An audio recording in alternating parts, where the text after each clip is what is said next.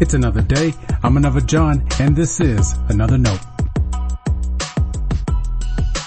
Today's edition of Another Note is titled Elephant Bites, and our scripture reference is Psalm 90. As always, may the Lord add His blessing to the reading and hearing of His holy word.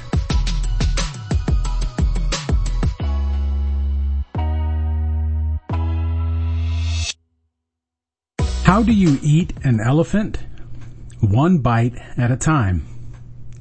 I'm sure you've heard that maxim. It's meant to assure us that we can conquer even the most daunting task.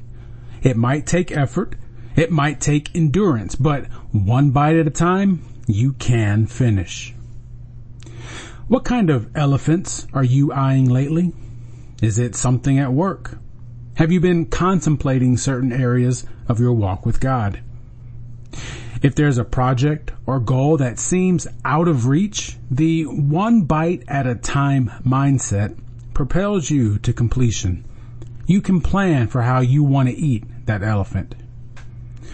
What if your daunting task is life? There are so many decisions we make in life. We decide our professions and choose life partners. How will we spend our money or raise our children? These are all some of the common issues we face that can alarm us, and for good reason. Sometimes we need to make important decisions at the same time. We're bombarded with choices about what to do, what to say, and how to respond. When we were children, we couldn't wait to grow up to be young adults. When we were know-it-alls, we anticipated the days we could have more control of what we do with our lives. As we got older, we looked back and realized how foolish that was. No matter what age we are today, today is what we share in common. Our difficult decisions may differ depending on our season of life. Even so, we are all still learning how to get one bite at a time out of life. Elephants aside, that is biblical. One of my favorite Bible verses is Psalm 90:12. The psalmist had recognized God's awesomeness. Humanity, he understood, was dust.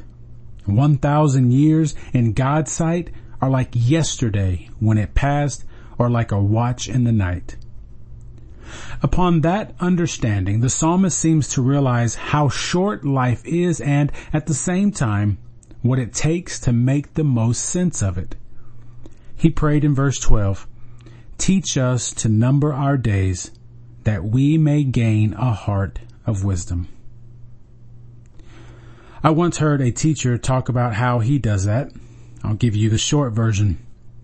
He is about 20 years older than me and knows the average life expectancy of an adult male in our country is about 80 years. He did the math to decide on the number of days that meant he had left to live. Whatever number he came up with, he collected that many small rocks. He keeps them someplace visible in his home.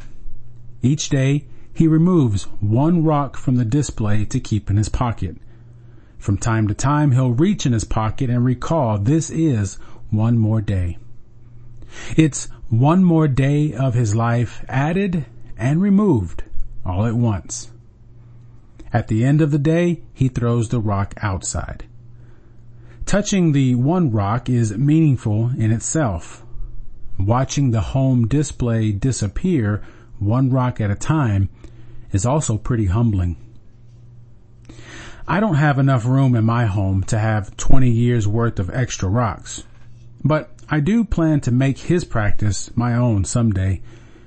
In the meantime, I keep praying with the psalmist.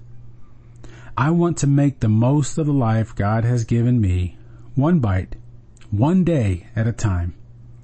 And that may be the wisest way to live. Stay blessed.